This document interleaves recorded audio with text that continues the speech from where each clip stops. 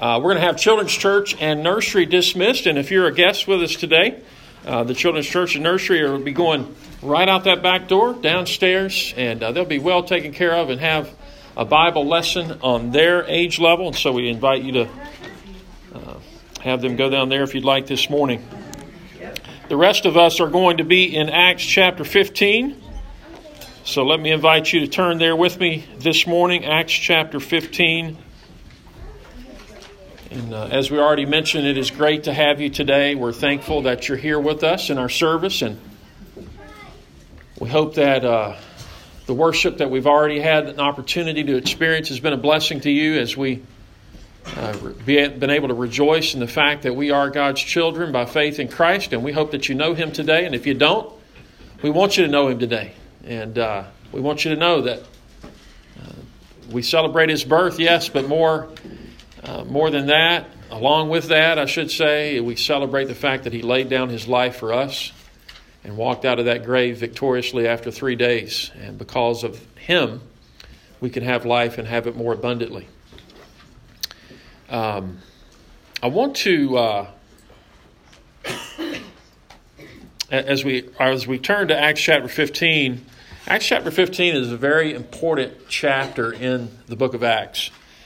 It is kind of the very center of the book, but it's also central in understanding what it means to have salvation by grace through faith.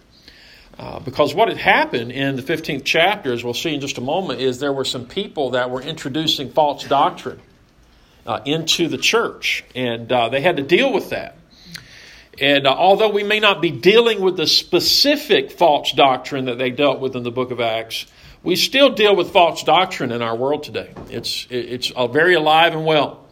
And so today's message is going to be a little bit heavy. I'll go ahead and warn you, because whenever you have to deal with false doctrine, whenever you have to deal with false teaching, there can be misunderstandings and all of those kind of things. And so I hope that this morning, as we go through this passage of Scripture and deal with this, what we want to understand is that salvation is by grace through faith, not of works, lest any man should boast.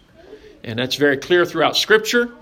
And we want to make sure that that's clear as we proclaim that as a church and what we believe. And so we hope to make that clear. I mentioned a moment ago that we might not be dealing with the exact false doctrine that they were dealing with in the early church. It had actually more to do with some Jewish teaching and some culture and some backgrounds that some of the Jewish believers were bringing into the church. And some were just false teachers. They weren't really believers at all. Galatians seems to indicate that. But we do deal with false doctrine. And I was doing some research this week, just trying to get different people's opinions on what they feel like are false doctrines that we have to deal with today. What are some things that we're dealing with in our culture, in our society? And I asked a lot of people that question, and a lot of people just didn't have an answer for me. And so I looked up.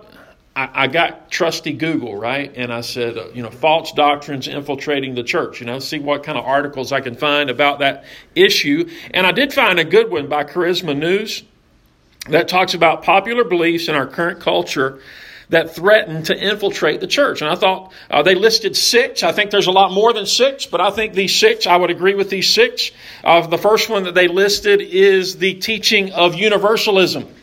And basically, universalism is the belief that all people will be saved or that all ways lead to God and eternal life. Many who subscribe to this theology claim that, for instance, Christians and Muslims worship the same God. So an example of universalism, even in the city of Erie, is the Universalist Unitarian Church. If you go out toward 90 off of, what's the name of that road? I wanted to say Steratania, but it's not Steratania. Out off the road. Oliver Road, thank you. A Universalist Unitarian. Is it Oliver Road?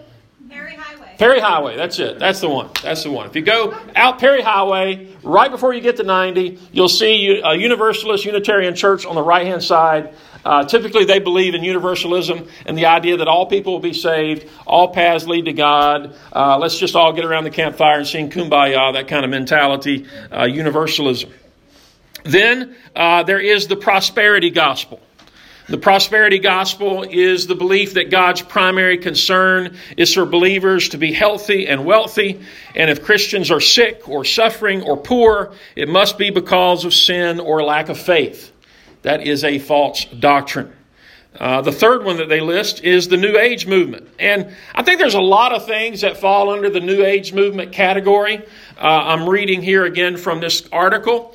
They say the New Age movement is a belief system of Eastern influence that emphasizes universal tolerance and doing what feels good.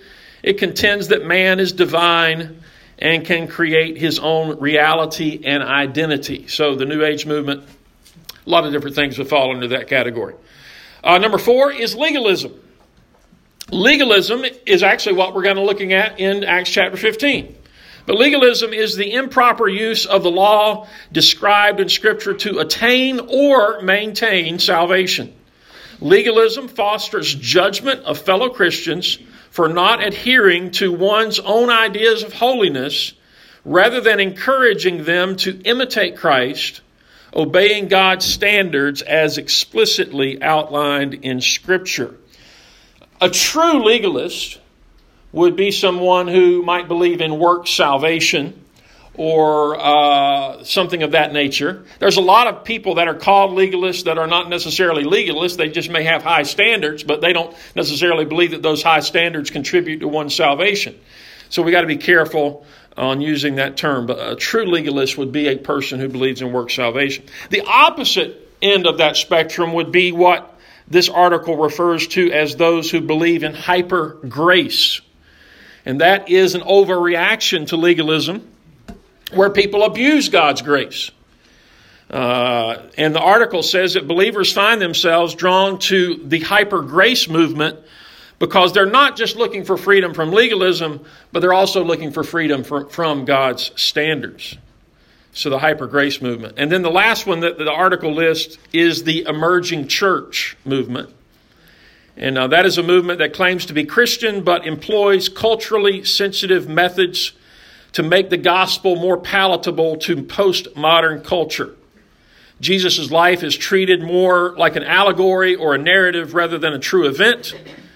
And a particular concern is the inclusive approach to various belief systems, or an emphasis on emotions over truth, and the notion that there is no hell, no judgment, no need of forgiveness. Rob Bell, who was a pretty popular person in the emerging church movement, is someone that would fall into that category.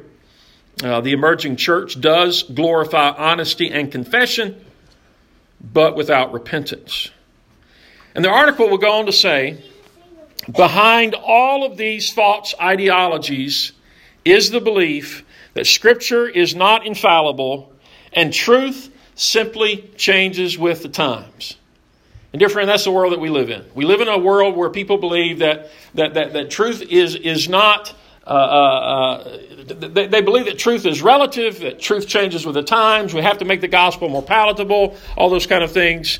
And those are dangerous doctrines. Those are dangerous teachings that we must beware of. And so let's look together this morning in Acts chapter 15. If you have a Bible, or you can grab one in the pew in front of you, Acts chapter 15. I want to begin reading the first 5 verses. The Bible says, "But some men came down from Judea and were teaching the brothers, unless you are circumcised according to the custom of Moses," notice this now, "you cannot be saved." And after Paul and Barnabas had no small dissension and debate with them, Paul and Barnabas and some of the others were appointed to go up to Jerusalem to the apostles and the elders about this question.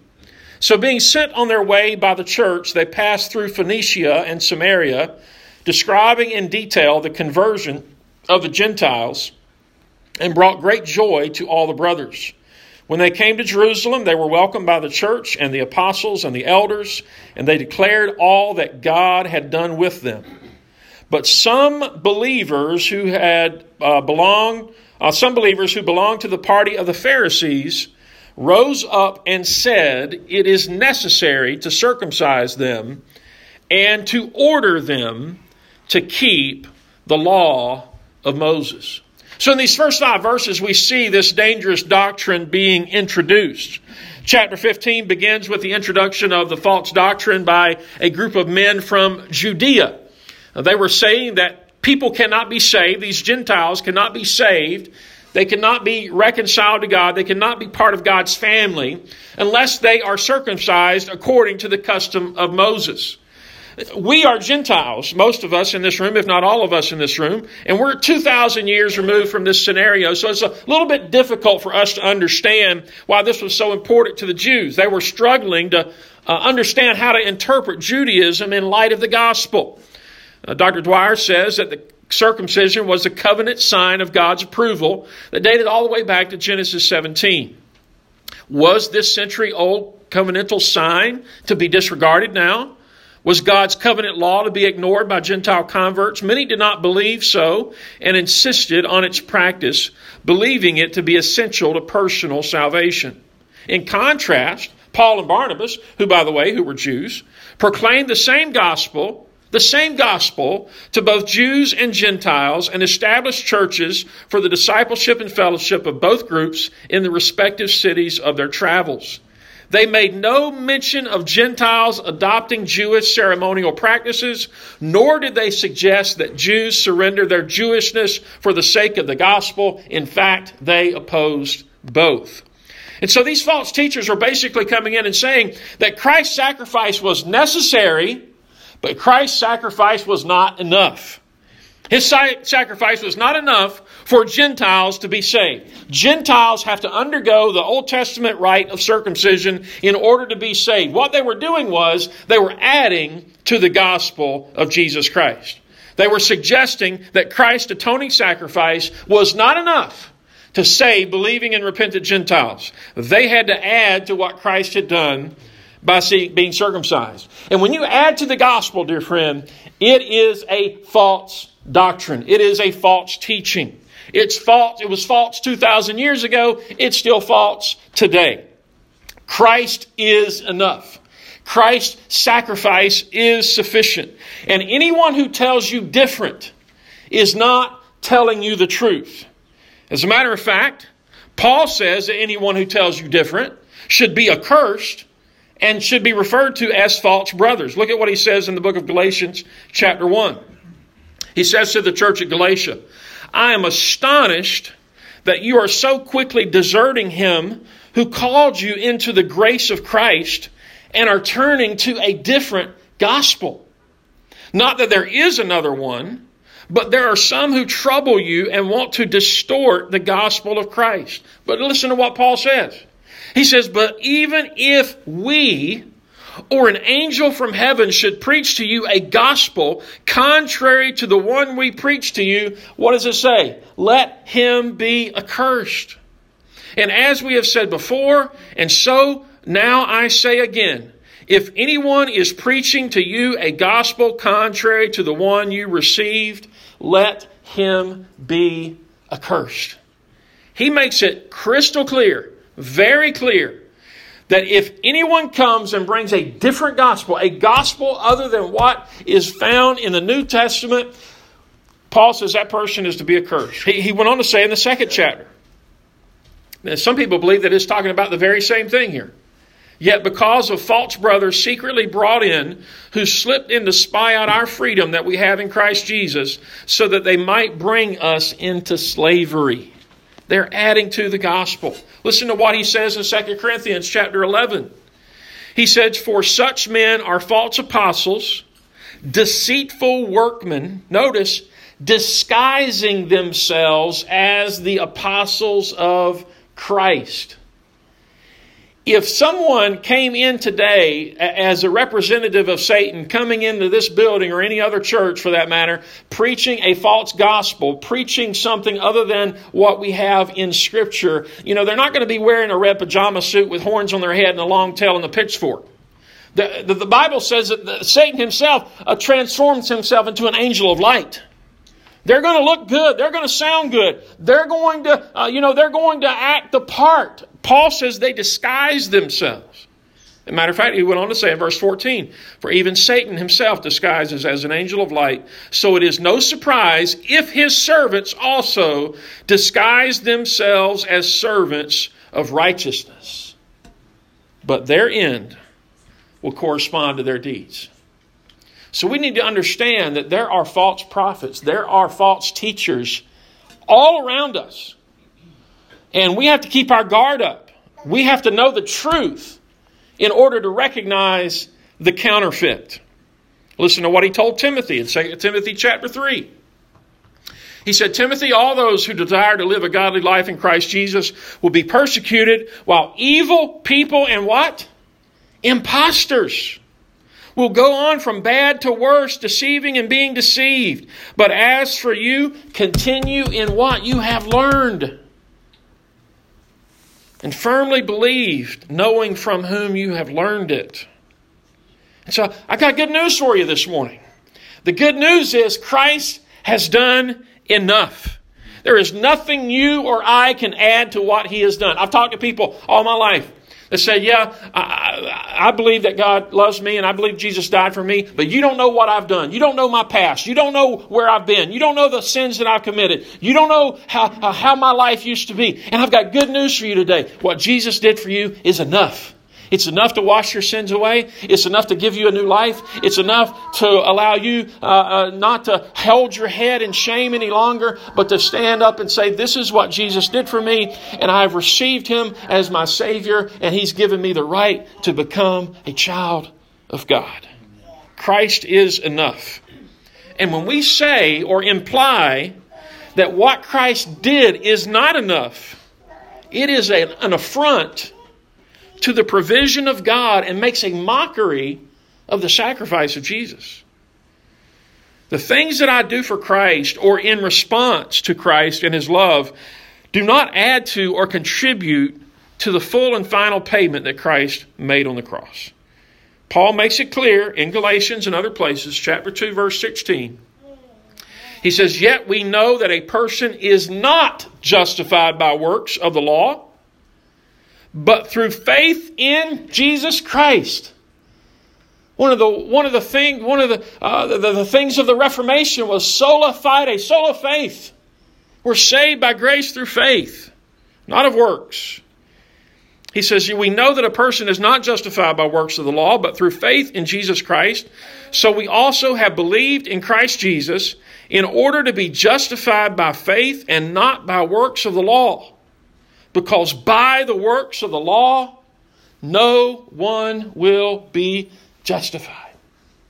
You will not be made just or right in the sight of God because of what you do. It's because of what He has done for you. It's because of the sacrifice that Jesus made. So the second thing that we see in this passage of Scripture is that this dangerous doctrine is now confronted. Look again at verse 2. And after Paul and Barnabas had no small dissension. In other words, that means they had a big blowout. No small dissension and debate with them. It wasn't small, it was big. They had no small dissension and debate with them. Paul and Barnabas and some of the others were appointed to go up to Jerusalem to the apostles and elders about this question. Now, I'm afraid far too often that one of the mistakes that we make in Christianity is that we don't ever want to ruffle anybody's feathers.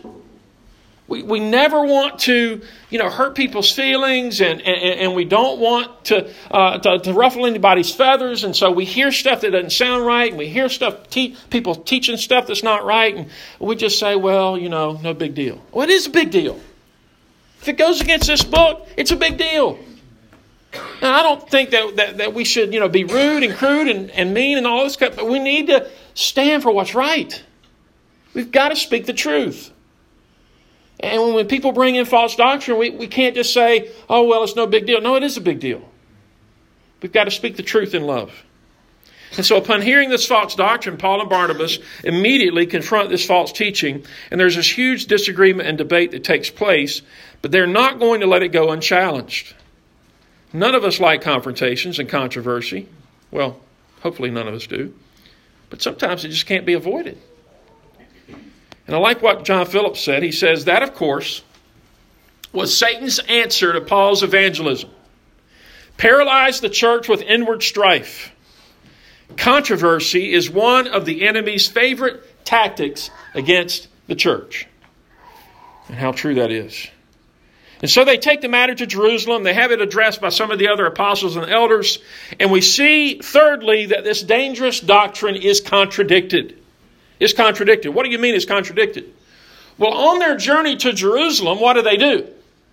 As they're going to Jerusalem to have this meeting, what we know now as the Jerusalem Council, they stop along these cities where believers are, and they report to them about the Gentiles being saved.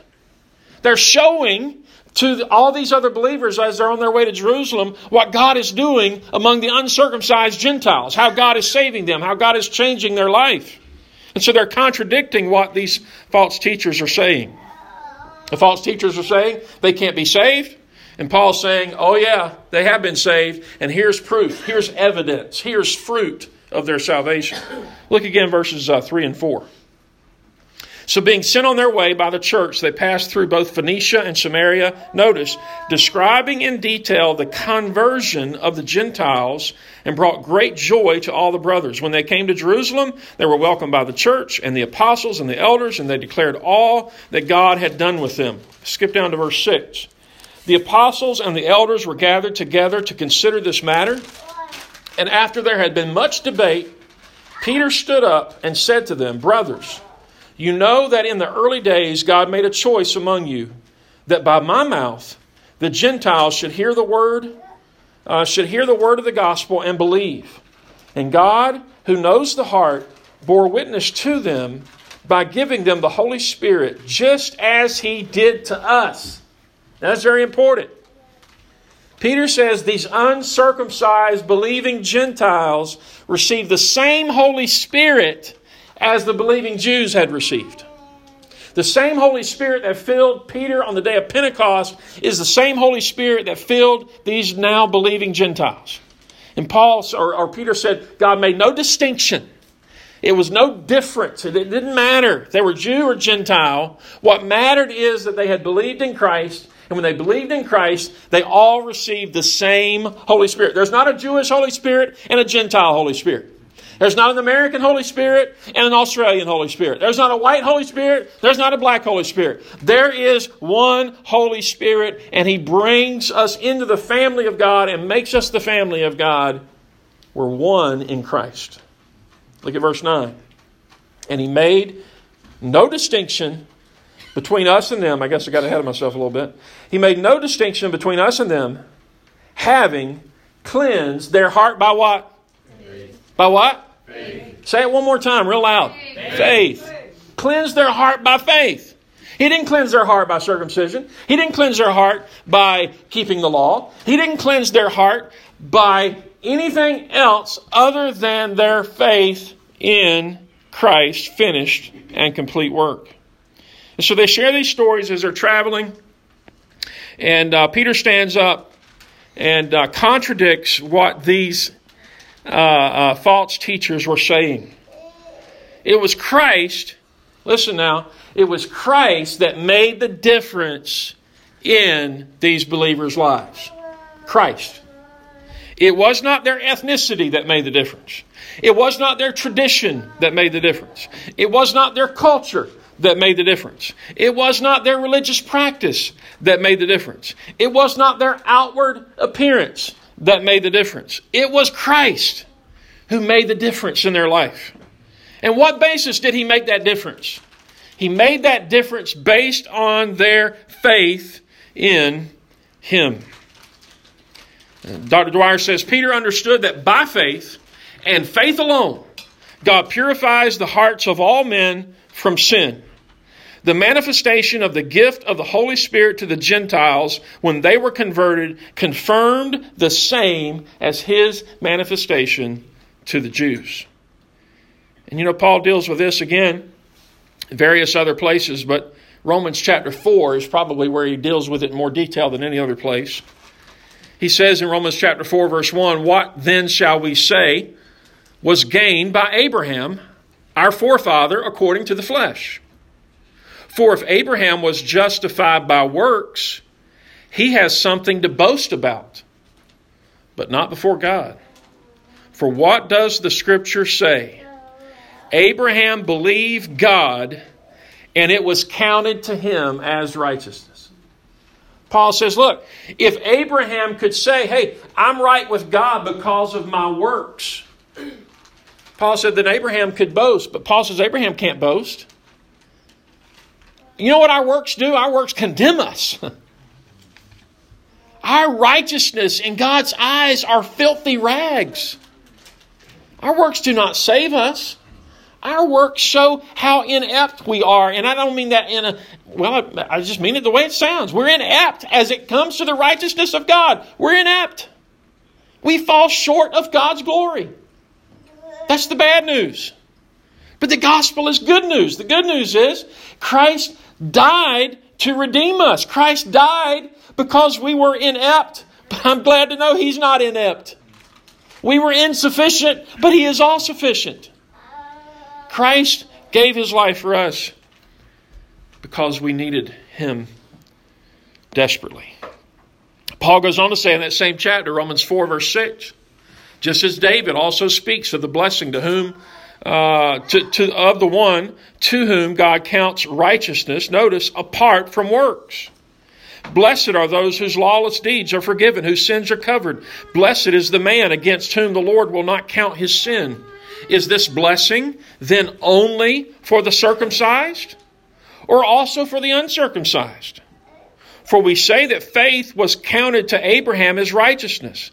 Now Paul is making a clinching point in verse 10. How then was it counted to him? Listen to the question. Was it before or after he had been circumcised? It was not after. But before he was circumcised. That blows the false teaching right out of the water. Paul says Abraham was counted as righteous before circumcision, not after. It was not circumcision that made Abraham righteous. It was faith that made Abraham righteous. God making Abraham righteous through faith. Look at verse 11. He received the sign of circumcision as a seal of the righteousness that he had by faith while he was still uncircumcised. Just a couple of weeks ago, we baptized 5 people. We believe, as New Testament believers, baptism is important. But baptism does not save anyone. Baptism is a sign. It is an outward declaration of the fact that they have been saved. They've made the decision to follow Christ, and now they want to let the world know that they're not ashamed of that decision. And so they follow Christ in what we call believers' baptism. Because baptism is a sign, an outward sign of an inward faith and an inward life change that Christ has made. And so it says in verse 11, the purpose was to make him the father of all who believe without being circumcised, so that righteousness would be counted to them as well. Isn't it interesting that God, in His foreknowledge, specifically indicated that Abraham was righteous before circumcision, because God in His foreknowledge knew that this would be an issue that would come up in the church later on. And so Paul says that the purpose was to make him the father of all who believe without being circumcised, so that the righteousness would be counted to them as well. And to make him the father of the circumcised, who are not merely circumcised, but who also walk in the footsteps of the faith that our father Abraham had before he was circumcised. And so Paul deals with this great. He went on to say, same chapter, verse 22. That is why his faith was counted to him as righteousness. But the words it was counted to him were not written for his sake alone, but for ours also. It will be counted to us who believe in him, who raised from the dead Jesus our Lord, who was delivered up for our trespasses and raised for our justification. This is good news. This is awesome news. Listen, today you can be reconciled to God.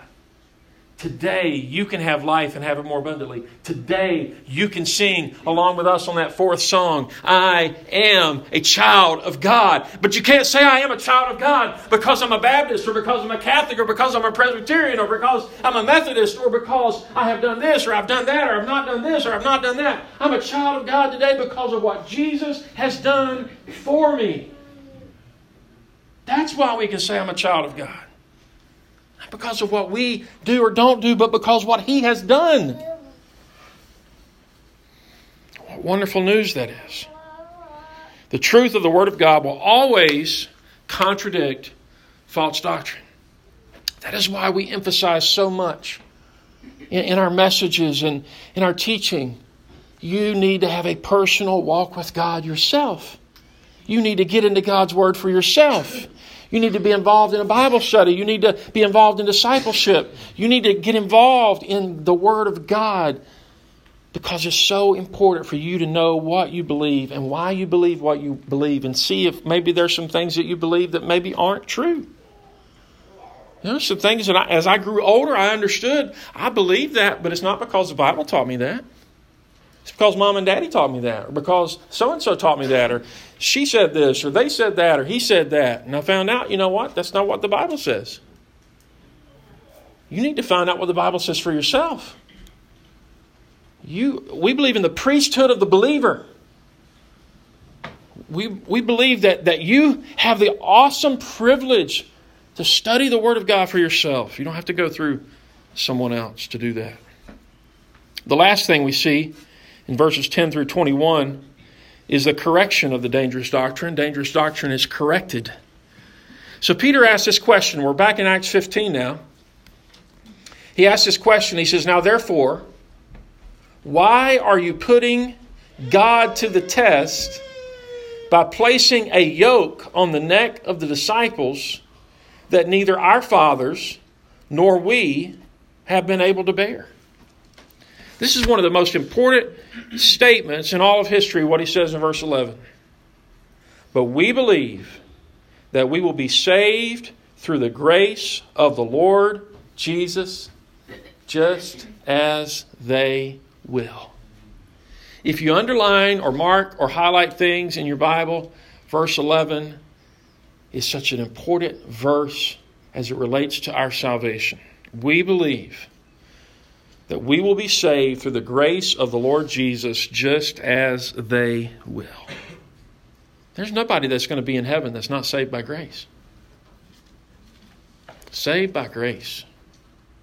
We're not saved by law keeping, by ritual, by the church, by the sacraments, by baptism, by good works. We are saved by the grace of the Lord Jesus. And Peter's bold statement silences the crowd, and then Paul and Barnabas speak up and give further evidence regarding the truth of what Peter just said. I love what John Phillips says about this. He says, God was on the side of freedom, not bondage. Salvation was of grace, not of law. Grace is unmerited favor. Grace is getting something we don't deserve. Law said, do this. Law said, do we have that quote? Law said, do this, and thou shalt live. Grace said, live and do this. That's so important. Law says, do this and you'll be saved. Grace says, live and do this because you are saved. Law put the load on man. Grace put the load on Christ. Law and grace as systems of salvation were and are mutually incompatible. We're either saved by law, which depends on accumulating our own merits, or we're saved by grace, which depends on us accepting His merit. And so they remind the crowd in verse 12 that God had done signs and wonders among the Gentiles. And then James gets up. James, as you may remember, is the half-brother of Jesus. He was a leader in the Jerusalem church. He was well respected, and when James spoke, people listened. James quotes in verses 16 and 17 an Old Testament passage This passage is from the book of Amos, chapter 9, verses 11 and 12. And what James does is he quotes that passage from Amos to help these people understand that what is happening in our world right now with these Gentiles being saved is actually a fulfillment of Amos's prophecy. Amos said, "After this I will return and I will rebuild the tent of David that has fallen. I will rebuild its ruins and I will restore it, that the remnant of mankind may seek the Lord, and all the Gentiles who are called by my name, says the Lord, who make these things known from old." And so James lays out the solution to the problem. Now, he goes on to say in verse 19, and we don't have time to really cover this the way I'd like to. He says, "My judgment is that we should not trouble those of the Gentiles who turn to God, but should write to them to abstain from things polluted by idols, from sexual immorality, from what has been strangled, and from blood.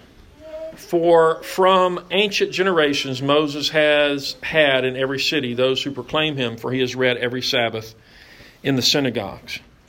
And so James says we don't need to saddle them with the law. We don't need to complicate their faith with ceremonial trouble. But he says there are 4 specific areas that Gentile believers should be asked to respect for purpose of fellowship.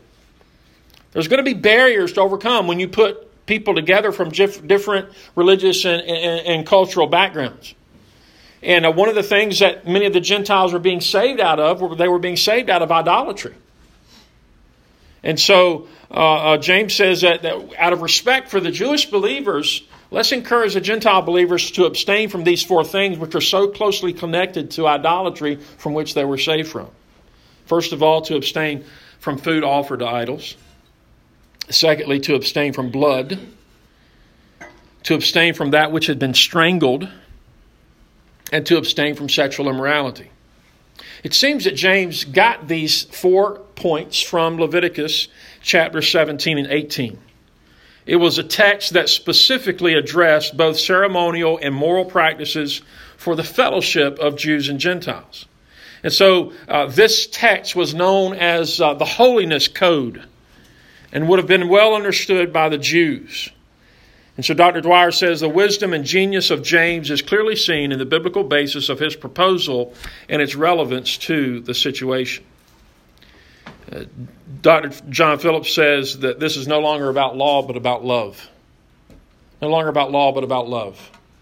That we should be considerate of our other brothers and sisters in Christ who might be weaker brothers or might have issues with certain practices because of the way they were raised or their culture or their background. And we need to take those things into consideration. So it's not about law. It's not about being saved. It's not that these things are going to save us. But it's about we're being considerate of other people now. We're seeking to show love to them. Now, sexual immorality, of course, is dealt with elsewhere in Scripture. And but it was very closely associated with idol worship as well. So how do we take what we learn from Acts chapter 15 and apply it to our lives? Well, first of all, it's very, very important that you personally and intimately know the truth for yourself. Personally and intimately know the truth. When you hear something that doesn't sound right, you need to search the Scriptures. The Bible says about the Bereans that they searched the Scriptures to see if what the apostles said were true. If I say something that doesn't sound right, search the Scriptures and find out. Am I just giving you Grimesology or am I giving you theology? The Bible says if we know the truth will set us free. So you need to personally and intimately know the truth for yourself. Don't be gullible. The last thing we need are gullible Christians. Don't be gullible. Everything that has the name Christ or Christian attached to it does not mean it's Christian. Find out if what people are telling you is true. Don't just believe it because it's on your favorite network or because because the person is a phenomenal speaker. Find out if it's true. This is what John told us in 1 John 4:1. Beloved, do not believe every spirit, but test the spirits to see whether they are from God. Why? For many false prophets have gone out into the world. What are you going to test those spirits with? That's right, the Word of God. You test it with the truth. Secondly, we need to earnestly contend for the faith. The little book of Jude, it's just one chapter, verses 3 and 4, says, Beloved, although I was very eager to write to you about our common salvation, I found it necessary to write appealing to you, notice, to contend for the faith that was once for all delivered to the saints. Why? For certain people have crept in unnoticed, who long ago were designated for this condemnation, ungodly people who pervert the grace of our God into sensuality and deny our only Master and Lord, Jesus Christ. We have to earnestly contend for the faith. I love the way the Amplified Bible explains these verses. It says that we are to fight strenuously for the defense of the faith which was once for all handed down to the saints. The faith that is the sum of Christian belief that was given verbally to believers. We cannot allow false doctrine to take root in our lives, in the local church, or in the lives of others. We must call it out. We must confront it. We must contradict it. We must correct it. And if necessary, separate from it. Ephesians 5:11 says, Take no part in the unfruitful works of darkness, but instead expose them. Don't take any part in that. But he says we got to go further. We've got to expose the unfruitful works of darkness.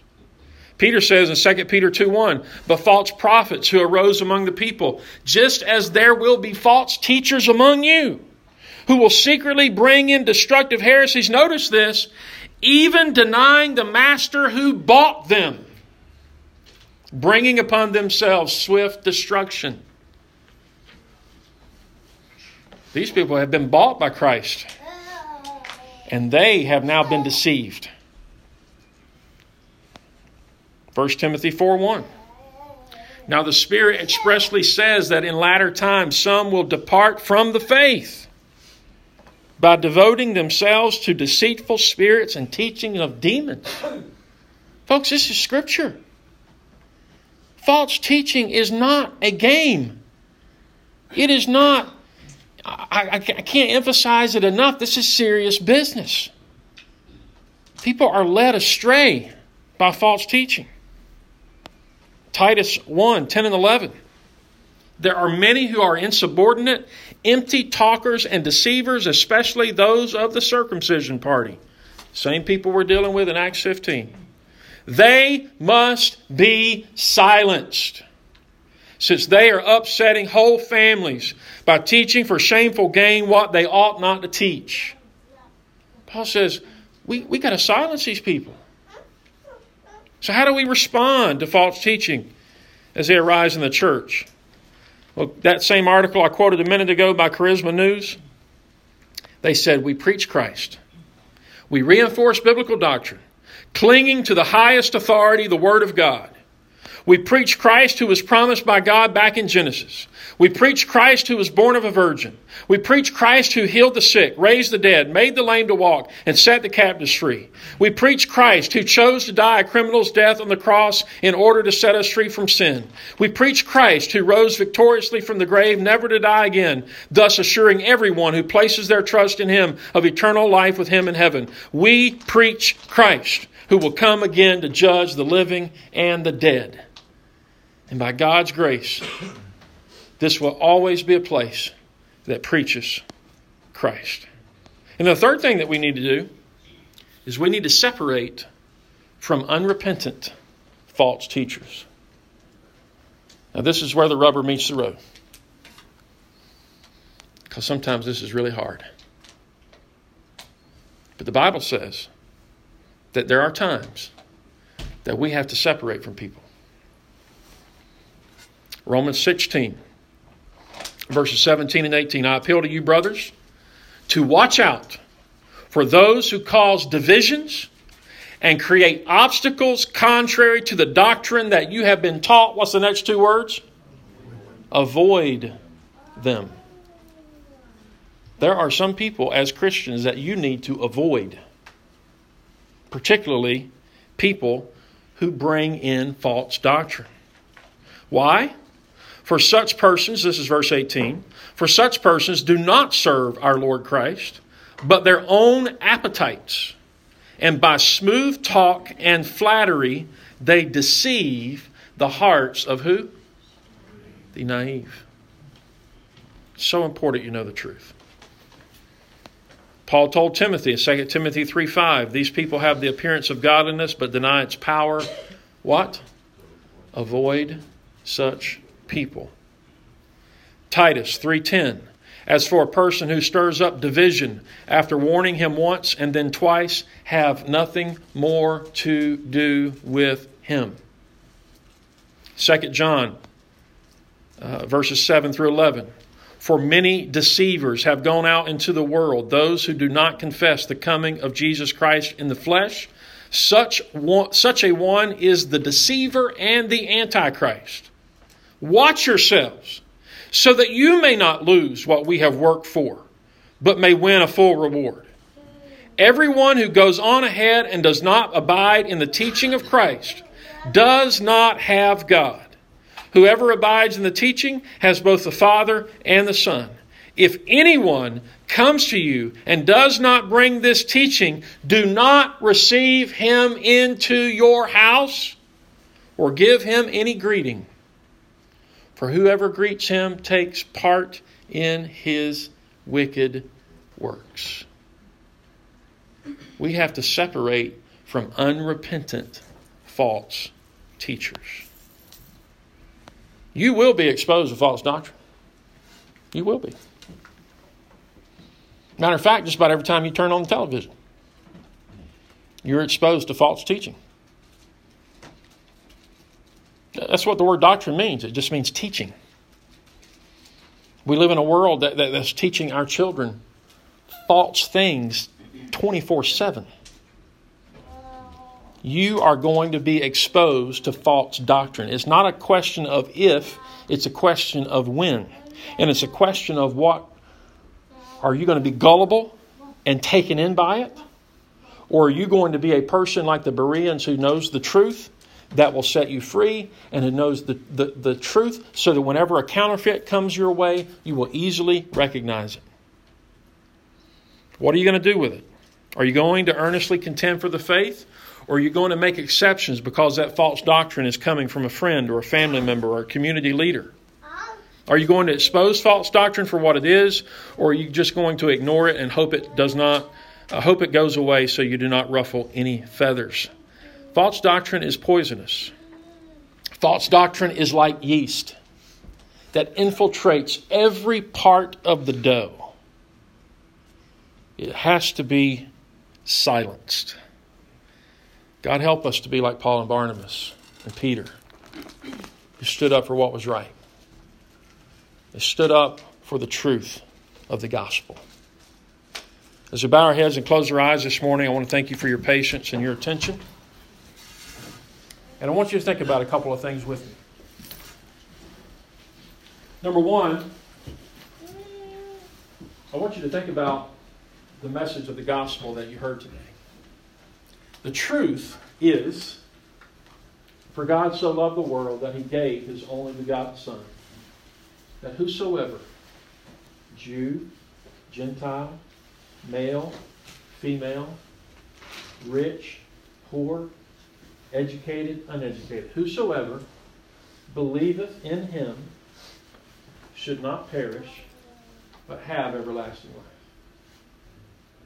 It's not a coincidence that God brought you here today to hear about His grace and His love and His mercy one more time. He wants you to know today that you can be saved. He wants you to know today that you can honestly and truthfully sing that song we sang a moment ago, I am a child of God. You can be made a child of God today. If you hear nothing else I say today, please hear that. By placing your faith, calling on the name of the Lord. He will save you. He will forgive you. He will change you. He will make you into a new creation. Give you hope. Give you forgiveness. Give you a peace. peace that passes all understanding and give you a home in heaven. We want you to know that. And there are going to be people that are going to tell you there's different ways. There's going to be people that are going to tell you that you're too bad. There's going to be people that will try to convince you that you don't need it. I want you to know the truth today, because it's only the truth that can set you free. It's not my truth or your truth. It's God's truth. God's truth doesn't change. God's truth is not voted on by culture. God's truth is truth. We want you to know that truth today. Maybe you've been exposed to false teaching. Well, I should say maybe. All of us have. The question is, what are we doing about it? What are we doing with it? Are we allowing it to fool with our thinking? Are things that God says are wrong, we're becoming more acceptable of those things? The things that God says are right, are we discounting those things? Are we allowing our children to be educated by the world system that teaches them that they're just an accident, that they're just an animal? That they don't have really any purpose or meaning in life? Are we teaching them the truth about the fact that they were created in the image of God? They were knit together in their mother's womb. God has a plan and a purpose for them. See, we've got to really be careful. Because it makes a difference. It affects people. We've read it over and over and over again, how it affects people. This is not just a game. This is real, some real serious stuff. These are eternal souls that we're talking about. Maybe you need to say, God, help me to be like the Bereans. Help me to be a person, a man, a woman, a teenager, a boy, a girl that knows your word, that studies your word. It just doesn't accept what Pastor Darrell says or Pastor Darren says or anybody else says. I want to know what God's word says for myself. God, help me in 2020 to be a man or woman, boy, girl, teenager that studies and knows the word of God for themselves. Maybe you need to make that commitment today and say, God, help me to fulfill that by your grace. God forbid, maybe you've been teaching false doctrine. Maybe you've been telling people things that aren't scriptural. I'm saying that you're teaching things that are false about salvation, but maybe you're teaching things that aren't true about other areas of life. You need to be careful, because the Bible says that we're going to give an account of every idle word we speak. What comes out of our mouth, we're going to give an account to God for it. Are we teaching our children the truth? Are we teaching those that we have influence over the truth? We can't teach them the truth unless we first know it. So I want to encourage you this morning. Find a place around this altar. Find a place around one of these front pews and say, God, by your grace, 2020, I want to be the kind of Christian that knows the truth. I want to be the kind of Christian that shares the truth. I want to be the kind of Christian that lives the truth. And if you don't know Jesus today, why don't you come and let someone show you how you can know Him? As Joy begins to sing, as we stand together, maybe you want to find a place and just come and pray and say, God, help me. Help me to be a person